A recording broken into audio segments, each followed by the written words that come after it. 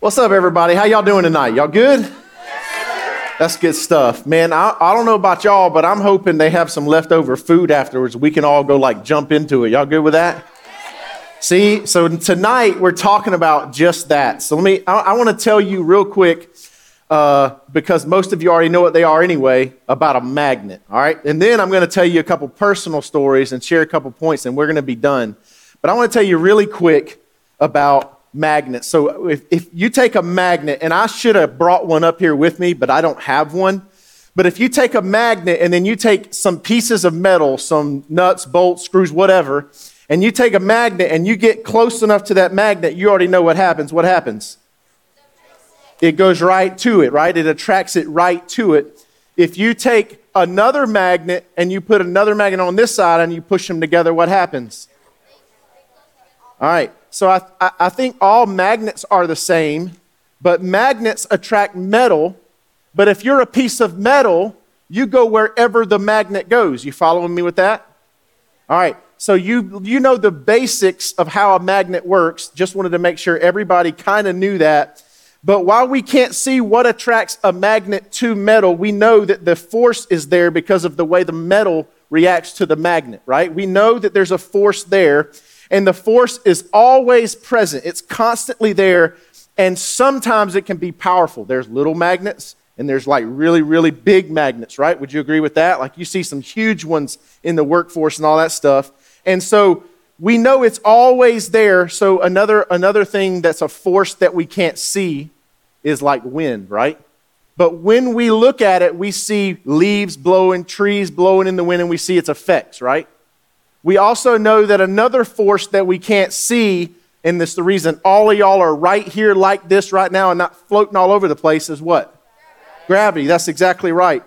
So all this science study stuff that I never really did well, is anybody good at science? I'm terrible at it, as a subject, dude. I wasn't good at science. I wasn't good at math. I wasn't good at English. My favorite two subjects were PE and lunch. That's what I'm talking about. Y'all could tell. All right, but anyway, scientific studies helped us identify and even measure the forces around us in the entire world. So there's all kind of forces at work in our world. There's all kind of stuff. And tonight, I'm going to ask you in a little bit about if you're metal or a magnet, but I want to kind of share a story from Scripture. From what I understand, is the last night before summer that at least at Journey students, you will hear a full-on worship service and have a message. Because you're going to be having some fun. Some of y'all are going to be getting ready for college and getting jobs and working and all that good stuff. And so what I want to share with you tonight, at least I believe, not because I'm saying it, but because it's here in God's Word, I want to encourage you tonight to really listen up. What I have to say is very important because it's what God is teaching you. You're not too young. You're not too cool. And you're not too old for the leaders in the room. And you're not any of those things to live for Jesus. The best thing that you could ever do in your entire life is live for Jesus. But here's what we do know. We know the truth is we're getting pulled by all kind of forces. I mean, there's the forces of social media. Y'all know what I'm talking about. How many of y'all would say you're on social media 8 hours or more a day? Raise your hand. Some of y'all, how many of y'all just lied? Raise your hand. Everybody, almost everybody, raise your hand. Because y'all know y'all are on it all the time. Snapchat, what are the things? Be Real or whatever it is. TikTok, Instagram, all that stuff. So I know all that's true. Now here's another thing. People are forces of influence as well. I mean, you got news, you got YouTuber influencers, you got all these different people out there that are influencing you, and that's all you see a lot of times all day, whether it's TV or some show you binge watch. They're throwing in every single thing they can to get your attention and to say they want to be a magnet that pulls you. They want you to be metal, and they want to pull you towards them, and they want you to go everywhere they go, do everything they do, believe everything they say that they want you to believe, and they want you just to follow suit. And I'm here tonight to tell you that it's okay to not be metal, and it's okay to be your own magnet for yourself, okay? That's what I want to talk about. There's this dude, so I want to tell you two stories, because none of us Leaders in the room, will y'all just kind of agree or disagree with me? If you agree, you're going to raise your hand. How many of y'all have messed up before as a teenager? Can y'all look around, students? I didn't do this for the leader's sake. I did this for your sake. Hey, listen, you're going to make mistakes. Seniors, you're not going to do everything perfect at college. I can almost guarantee you that. And you're going to have forces pulling you every way. Drink this, try this. And can I just say this? Don't do any of that stuff at all. But some of you are like, whatever, dude. I'm going to college, man. Like, come on, right? Some of you are like that in your head. Some of you might not be. Some of you are going to struggle in the middle of all this stuff. This summer, all of you are going to have some times where you're going to have to deal with certain things. But can I just say this, man? I'm going to say this real. This ain't in my notes, but I just feel this. Like some of y'all are going to get offered something that you're going to take. And if you're not careful, man, 2 people that I know of recently died of fentanyl overdose. And I just wonder if somebody gave them that and they had no idea what it was and it took their life. That's not the only thing, but man, the extreme of it is that could actually happen.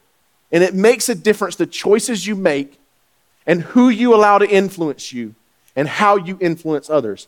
And not just that, all kinds of stuff. But I want to tell you real quick, 2 quick stories. I want to share about Solomon.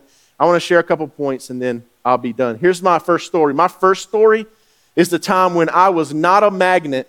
I was not pulling others towards Jesus, but I was metal. I was going in the direction everybody else wanted me to go, and I was about your age. So I'm at school. I went to Butler High School, South Augusta, LA, represent. How do you do that? Where we go? LA, baby. Anyway, Lower Augusta, that's what that stands for. It was all like fun and games, you know. I'm done with the thug life. Now I'm all about the hug life. If you need a hug later, I got you. But here's the thing, man. So I'm at school, and I kind of just, right around 13 years old, I just start to rebel. And you're not going to hear any of the worst stories in my life, but I got them, and I wish I could take them back. Okay? And I wish I could give them all back to Jesus, but I can't. They're gone. I've learned from them. I've moved forward, and I'm thankful so much, so grateful from where God has brought me from, right? And I hope none of you have to have a testimony like that because I didn't hear the word like you're hearing the word. I didn't hear it quite as clear sometimes as I thought I did. I didn't hear it clear always from my parents. I didn't hear it clear from the church that I was made to go to. You know, like you're going to church. If you're going to live in this house, boy, you're going to church, right? So that's kind of what I was told. And if you don't, you can get out, you know, kind of stuff. And I appreciate that. I appreciate that in so many ways. But I chose to go, I don't even know what the heck all of this is. They didn't explain it well. I was told stuff like this: if you do this, God will hate you. Maybe not in those words, but that's the way every day it made me feel in so many ways when I was trying to understand the whole God thing. So I'm at Butler High School. And I got in trouble a lot. My senior year, I want to say I had 17 skip days, something like that. I had fun, you know, I did all that stuff. But the reason I would go skip class is because all my friends were doing it. So all my friends are doing it, and I had that FOMO, right? Fear of missing out. And so I wanted to be a part of it. I mean, we would go like we had fun. So like in the name of fun, we thought it was right. We would go to a pond and have this huge rope swing, dude, like 30 feet up. Any one of us could have died and like broke our neck. We didn't know it was in the pond. We just went and did it one day. And so we just we got busted several times, all that kind of stuff. But in school was some of my favorite stories of when I didn't do so right.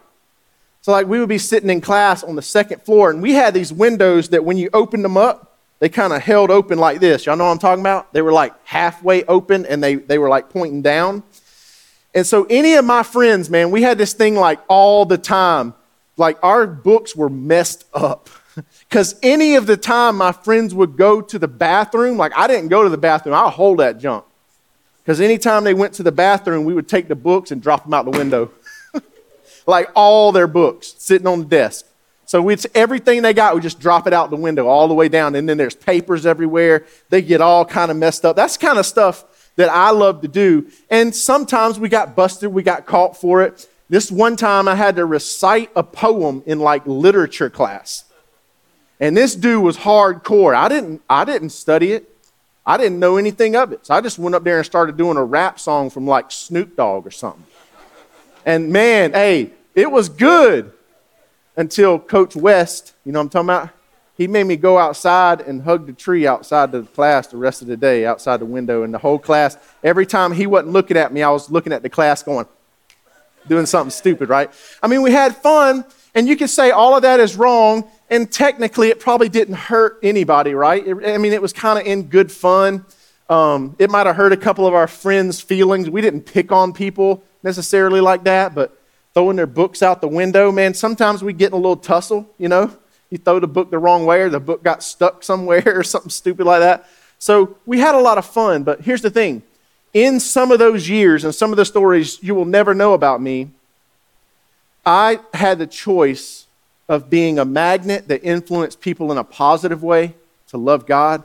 And I had the choice of just doing whatever I wanted and going and being metal and being pulled by all kinds of the magnets around me. That's why I wish I could take back drugs. I wish I could take back drunkenness. I wish I could take back the stupid decisions that I made, the dumb times that I would almost get arrested. Like all those things, I wish I could take all of them back because I didn't choose to influence people in a positive way. I was the metal, and all of the magnets were not positive ones. They were pulling me in all those directions, and I just said, let's go. And if you're not careful, that's going to be you at college. Wherever you go, stay home, go away, doesn't matter. If you don't decide now and you just decide to go with the flow with whoever's around you, the chances are very likely that you will become a piece of metal and get pulled by everybody else around you to do what they think you should do and to believe what they think you should believe. And everybody else this summer in your neighborhoods, hanging out with your friends, spending the night at different places, whatever you do, there's a chance for you, if you're not careful, to be just like that and be pulled like metal in every direction by every other magnet. But let me tell you a story because I got saved and I became a student pastor. I was a student pastor for a little over 20 years. I'm pretty old. And as a student pastor, I just want to tell you one little win that I will never forget in my entire life. You're going to Georgia Tech, right? That's good stuff. So I had a student in my youth group that I started hanging out with him. His name was Evan. Started hanging out with him.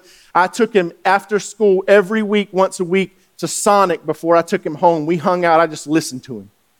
And after a little while, we got to know each other. I would get out of the truck when I was dropping him off at his house, and I'd give him like a little bro hug. Now, here's a bro hug, right? It's 2 pats and off. That's it. That's a bro hug, right? So like, boom, boom. And I would say, I love you, man. And I would say stuff like, man, I ain't like weird, but I love you, man, like all the time.